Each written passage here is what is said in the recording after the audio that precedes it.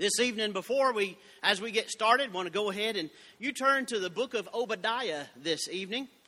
Go ahead to get into the book of Obadiah. If you go ahead, and I know everybody's already thinking, wow, what in the world are we doing? Go to the book of Amos, take a right, and if you get to Jonah, you've gone too far.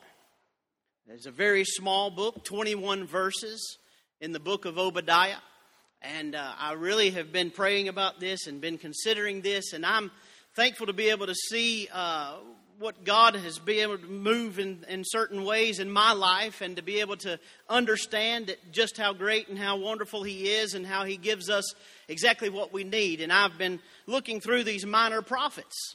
The minor prophets are not minor at all.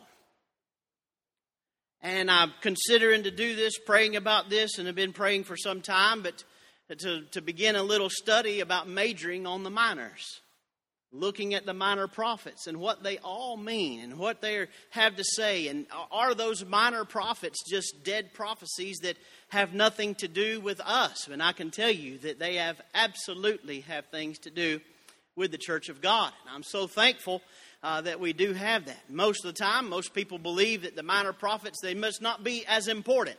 And that's not the case at all. Brother Joe says it this way: that's usually where all your pages of your Bible are still sticking together, because they don't really get a whole lot of time, a lot of popularity. A lot of people try to stay away from them. But I'm thankful that we can look at the whole counsel of the Word of God. We are told to preach not just the New Testament, not sections of the Old Testament. We're not told to preach just out of the Pentateuch or the history books or the major prophets or the wisdom verses or chapters or books of the Bible, but we are told to preach out of the whole counsel of the Word of God. So as we begin to this study this evening, I want you to look at Obadiah chapter number 1, which is the only chapter that it has. Chapter number 1, Obadiah, verse number 1 begins to say this: the vision of Obadiah. Thus saith the Lord God concerning Edom, we have heard a rumor from the Lord. Oh my. We won't get started yet there. And an ambassador is sent among the heathen. Arise ye, and let us rise up against her in battle. Behold, I have made thee small among the heathen. Thou art greatly despised. Verse number 3, the pride of thine heart hath deceived thee. Thou that dwellest in the clefts of the rocks, whose habitation is high, that saith in his heart, who shall bring me down to the ground? Though thou exaltest thyself as the eagle, and though thou set thy nest among the stars, thence will I bring thee down. And look at this, saith the Lord. Now to me, I believe, Brother Earl, that means that it's as good as done. Because when God says it, that's what's going to happen. We can try anything else. We can try any other way. We can try to make sure that we are going to do everything that we can to make this not come to pass. But when God says it, when God decrees it, therefore God is in charge. God is sovereign. God is the one that is going to make this all come to pass. So as by way of introduction, we look at these verses and we see this, that Obadiah, we know very little about Obadiah. Most of the prophets, when you begin to look at them, they actually date themselves by naming the kings that are there during that time. But Obadiah doesn't do that. A lot of people have said, well, which Obadiah is it? Well, anybody understands that there are several Obadiahs in the Bible. And as a matter of fact, Obadiah was a common name during this time, and a lot of people. But I thank God that this man knew God. His name really truly just means this: worshiper of Jehovah. Hallelujah. So as we look through the several different people, one that stands out is the man that was in the court of Ahab. That man of court of Ahab was not one that would be one, and I don't believe that would possibly be him. But we really can't say who it is or who it wasn't. But we just simply say that thank God that He has inspired this 21 verses just like He has inspired every other part of the Bible as well. And we take it to be able to understand. We know that it is we don't know which one it is, but he goes through and he quotes several things. He quotes through the book of Joel. He quotes several times the book of Amos. He quotes also Jeremiah. So he goes through and quotes several of these verses. And the setting that we look at when we get to the book of Obadiah is this, that there's a nation that is in a terrible, perpetual tailspin, and they are in a political turmoil. Sound familiar? That sounds familiar to me. When we begin to look through and we begin to see that this is it, and in verse number 1 it says, in the vision of Obadiah, thus saith the Lord God concerning Edom. I want you to look at this. It's very important, in fact, that I believe that when we begin to look at this, that this book was written to Israel, the people of God. But it was not written and concerning anyone but Edom. It wasn't concerning Edom as much as God was sending this word to them, but he was warning one nation. Edom, destruction is coming soon. But yet he's giving a word of encouragement in another way to the people of Israel. Because I'll be honest with you, when things look dark and things look dim and there's problems all over the church house and there's problems all over the world today, and we begin to look at this and we think that times are hard and times are difficult and things don't look good, it's just all coming to coming all together as everything's caving in. When we look at that, God sends a messenger to give a word of encouragement. Tells the people of Israel, yes, this is going to happen. Now listen, they have treated you wrongly. They have had problems with you all along, and they've had such issues with you. But I can tell you this, God is saying to them that you will come through on the other side. That the destruction of your enemies will take place, and on the other side. As a matter of fact, the very last verse, I love the very last verse, the way that it stands. And the kingdom shall be the Lord's. So in the end, guess who wins? We do. The people of God get to win. So there is a welcome that we have that we look at. But I want you to look real quickly, and I've seen it outlined several different ways. But you look at the first 9 verses, and it could be a charge to Edom that this is what you have done wrong. And then there's a crime that Edom has done, that this is what's going on, this is why is about to happen. But then there's a catastrophe at the end of the chapter, at the end of the book, and he says that this is what's going to happen in the end. But thank God that the people of God come out on the other side. But as we look at this in a different way, we begin to look at it. This is what happens to you when you don't stand with the nation of Israel. Simply put, the destruction of Edom is because they turned their back on their brother. And then the nation of Edom simply came from Esau. Now we know exactly Esau and Israel were brothers, that they were the ones that were coming through together. But yet Esau just sold his birthright and said, I don't want anything to do with it. Because number one, I think Brother Earl, he said this, that I have to have a relationship with God, and I really don't want to do that. And I would rather just sell my birthright for a pot of soup than to have to do these things, to be the priest for my family, to be the one that is going to go forth and tell others. And this is an amazing, terrible thing that we look at. But I want you to look, number one, I want you to look in these first 9 verses. I want you to look that there's a destruction that is foretold. And when we begin to see that, look at verse number 3, particularly, the pride of thine heart hath deceived thee, that thou dwellest in the clefts of the rocks, whose habitation is high, that saith in his heart, who shall bring me down to the ground? Now, we live in America, and I thank God that I live in America. Brother Steve, I'm so thankful that America is my home. I was born and raised here, right here in Georgia. I thank God that I didn't ever have to come from anywhere else. For those of you that have transported in here, I'm glad you got to come to God's country. Amen. Well, we're so thankful for that. But we begin to look at this, that there's a pride that they begin to have. And Edom is saying, hey, we're so great and we're so wonderful and we have everything that we need right here in our area. There's no reason for us to even fret or worry about a threat of any way. Any military would not be able to come to us. No military has been able to do this. And God has not been able to even touch us. And we're being able to live our own life without God. Now, I see a very similar way to when we look at America is shaking his fist in the face of God and is saying that I can live without you. God, I don't really truly need you.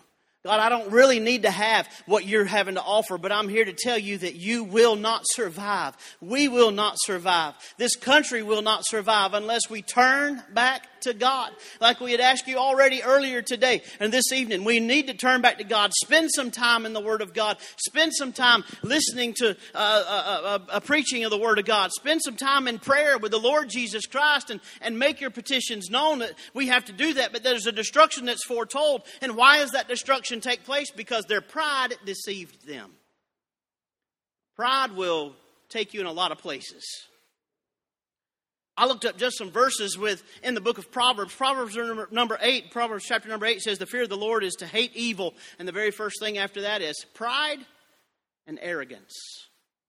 There's a laundry list that goes even further on. But to fear the Lord is to hate pride, hate evil, hate pride, hate that. Proverbs chapter number 11 says, when pride cometh, then cometh shame. Ooh. Proverbs 16 says, pride goeth before destruction and a haughty spirit before a fall. Everybody remembers that one. Everybody knows that one. I remember a young man that he was coming on the basketball team and years ago with Daniel and Ethan, and he said, man, the last school that I was at, I'd scored 30 points a game. I said, praise God. I'm glad to hear this. We need somebody that's going to be able to do that. Boy, I'd get so many rebounds. Oh, man, I'm really glad to hear this. Come to find out, he was all talk and no basketball.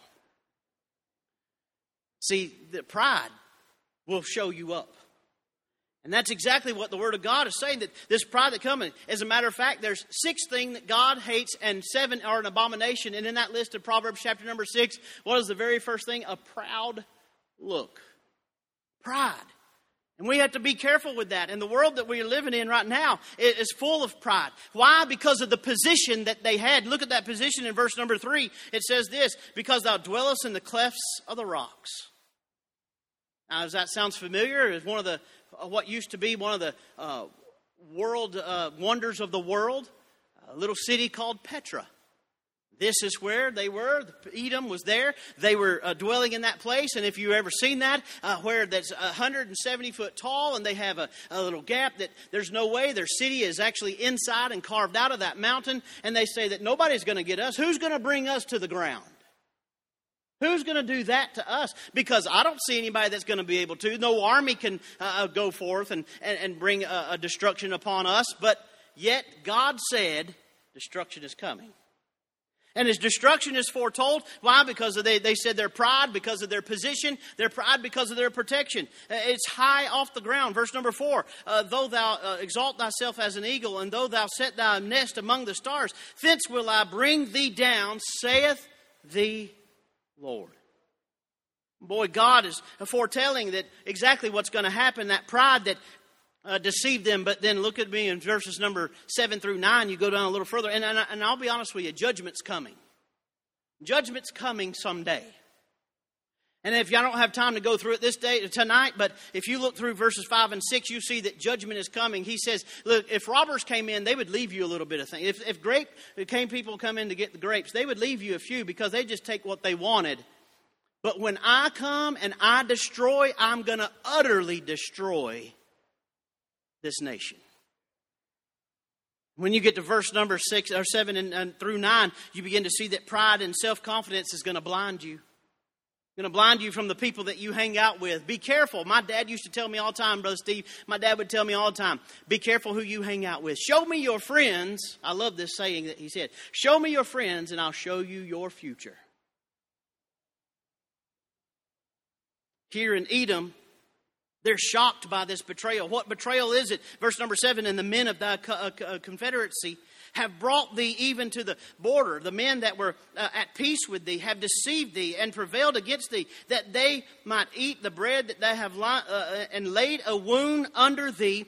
There is none understanding in him. They don't even understand what's going on. Why have they turned their backs on him? Pride will deceive you. The partners that they had would deceive you. So you begin to say, well, Brother Shane, how is it that I can not do this? How is it that I can stay away from this? How do I not do this? Well, look at verse number 10 with me, and it says this, for thy violence against thy brother Jacob, shame shall cover thee, and thou shalt be cut off forever. Brother Shane, what did they do? What did they do? Well, Numbers chapter number 20, Moses goes and they're out and about and they're having, Miriam has just passed away. And there's problems that are happening in the fathers of Israel, the children of Israel. They're trying to make through. And they send someone to the king of Edom. And they say, can we just pass through? Can we take a shortcut to the land of Canaan? We're not trying to overtake you. We just want to use your land because we are your brothers. Let us just walk through. And in Numbers chapter number 20, when you get to the end of that, verse number 18, I believe is where it's at. He says that if you come through my land, I will come after you with the sword. Now, let me say this. I believe with all my heart that a nation that stands with Israel is going to be able to stand for a long time. But I can also tell you that a nation that does not stand, they turn their back on the nation of Israel, then they will have destruction at their door. Not long ago, we had people in our politics that were saying we are no longer a Christian nation. And that is a sad, sad situation to be in. But I can tell you that God can turn things around. As long as the United States of America is still staying with Israel, then we will be protected by that. But you look at this, Israelites are coming through, and that downfall, number 2, downfall is revealed. Look at verse number 11. In the day that thou stoodest on the other side, in the day that the strangers carried away captive his forces, the foreigners entered into the gates and cast lots upon Jerusalem. Even thou was as one of them. There was a day of destruction that was happening. But thou shouldest not have looked on the day of thy brother in the day that thou became a stranger. Neither shouldest thou have rejoiced over the children of Judah in the day of their destruction. Neither shouldest thou have spoken proudly in the day of their distress. When you look through all those, he goes through and he says, look, there was a day of disaster that was happening in Jerusalem. There was a day of disaster that was happening in Israel. And you just stood by and let it happen. Not only did that day of distress and that day of destruction come by and that day of disaster that was happening, but you stood by as everyone was invading. You looked. And then you even, in verse number 12, the end of verse number 12, you rejoiced. You said, I'm glad that they are having these issues. I'm glad that Israel, boy, be careful. You're messing with God's people. The destruction that's happening, the day of calamity. You took part in the spoils. When they decided they were going out and these other nations were coming against Israel, you let them, but not only then, you went into the city with them and took some of the spoils for yourself. Oh, be careful. And then in verse number 14 amazes me. Because verse number 14, neither shouldest thou have stood in the crossway and to cut off those that did escape. Some of the people of Israel were actually able to escape the destruction that were happening. They were running out, but the people of Edom stopped them. Brought them back to this destruction that was happening. Blocked off their way of escape.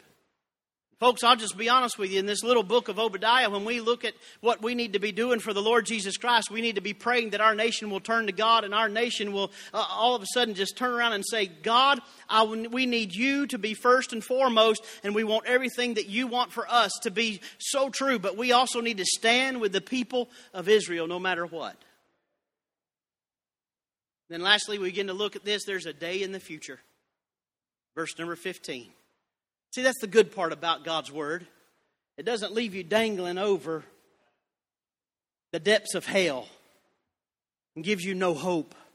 But the Word of God gives you hope. The Word of God gives you exactly what you need to be able to see later on. That there is destruction, there is distress, there is disaster, there is all of these. There's calamity all over the world. But God says, not forever. Verse 15 goes in and it says, for the day of the Lord. Now that right there excites me in itself. For the day of the Lord. Because every time you see the day of the Lord, Brother Jerry, something great is happening. The day of the Lord always is referring to, and in my studies that I've found, when you see the day of the Lord like that, it is referring to the Lord Jesus Christ coming and setting His kingdom up on this earth and being over all the nations. So there is a day coming. Hallelujah. There is a day coming that the Lord Jesus Christ is going to set up His kingdom, and we will be on the winning side. So the day of the Lord is looking for that time, the return, the coming of Jesus Christ. And we see that. For as you, verse number 16, for as you have drunk upon the holy mountain, so shall the heathen drink continually. Yea, they shall drink, and they shall swallow down, and they shall be as though they had not been. They're saying that the things that you have done, the things that you have caused problems with, they're going to do. Galatians chapter number 6, verse number 7 comes to mind. What you reap, you will sow. This is what you have done. And in the future, when the day of the Lord comes, this is what's going to happen to you. This is what's going to happen to that land. But look at verse number 17. This is where it gets really good. Deliverance. Deliverance. But upon Mount Zion shall be deliverance. I'm so glad that God still delivers. Boy, there are times that we've talked about, we've even looked in the last few weeks in the book of Daniel, where God delivered Daniel from the den of lions, and God delivered those 3 Hebrew children from the fiery furnace, and God delivered Jonah from the belly of a whale. God delivers all these, but thank God that I don't have to worry about and don't have to go into the midst of a fire to be able to see God's deliverance. And I don't have to go in the middle of a lion's den to be able to see God's deliverance. And I don't have to get swallowed up by a fish to see the deliverance of God. What I can see, Brother Mike, the deliverance of God in is the fact that God has delivered me from my sin, that God has delivered me from the penalty of sin and from the way that sin is going to take us to death. And I thank God that I am delivered from that. And you can take great joy and great fact to know that you are a wonderful child of God if you've placed your faith and trust in Him. And that's a wonderful thing to know, that God still delivers His children. Look at verse number 18. And the house of Jacob shall be a fire, and the house of Joseph a flame. Boy, they're going to be on the attack. And the house of Esau for stubble. Utterly destroyed. And they shall kindle in them and devour them, and there shall not be any remaining of the house of Esau, for the Lord hath spoken it. Not only is there a deliverance, but look at this decree, and we'll be finished up. Verse number 19. And they of the south shall possess the mount of Esau, and they of the plain of the Philistines, they shall possess the fields of Ephraim and the fields of Samaria. And Benjamin shall possess Gilead, and the captivity of the host of the children of Israel shall possess that the Canaanites, even unto Zarephath, and the captivity of Jerusalem, which is of Shephard, shall possess the cities of the south. And Savior shall come up on Mount Zion and to judge the Mount of Esau. There's a decree. And the kingdom shall be the Lord's. So as we close this little Bible study that we were able to do this evening, and thank you for your patience. But to be able to take these few verses, to be able to see that God is still working, and something that happened thousands of years ago, God still has a decree. You know what that tells me, Brother John? That God doesn't forget. I'll be honest with you, there's been times that I've probably made a promise that I wasn't able to keep. And I wasn't able to keep it because why? Sometimes I probably just forgot. But God doesn't forget. There's a book of remembrance. Malachi tells us that, thank God, that He has a book of remembrance for us, that He is keeping score, that He knows exactly what's happening. There is a day coming. The Lord Jesus Christ will come. He will set His kingdom up, and we will be on the winning side. But on a Wednesday night, why would you say something like this? But in order to be on the Wednesday night, the winning side, you have to be saved. You have to trust Christ as your Savior. You have to give your life over to Him. Trust what He has done. When He cried on the cross, it is finished. Thank God that He did everything we need in order to have salvation. I'm so thankful that God has given that to us so freely. So as we look through the book of Obadiah, let's not fall in the footsteps of a nation that turned their back on Israel. Let's don't fall in the footsteps of taking pleasure in other people's calamities. So don't follow in the footsteps of saying, I don't really need God in my life. Let's follow in the footsteps of the Lord Jesus Christ. Trust Him for what He has done for each and every one of us. Let's stand all over the building. Heavenly Father, God, we thank You for this few moments.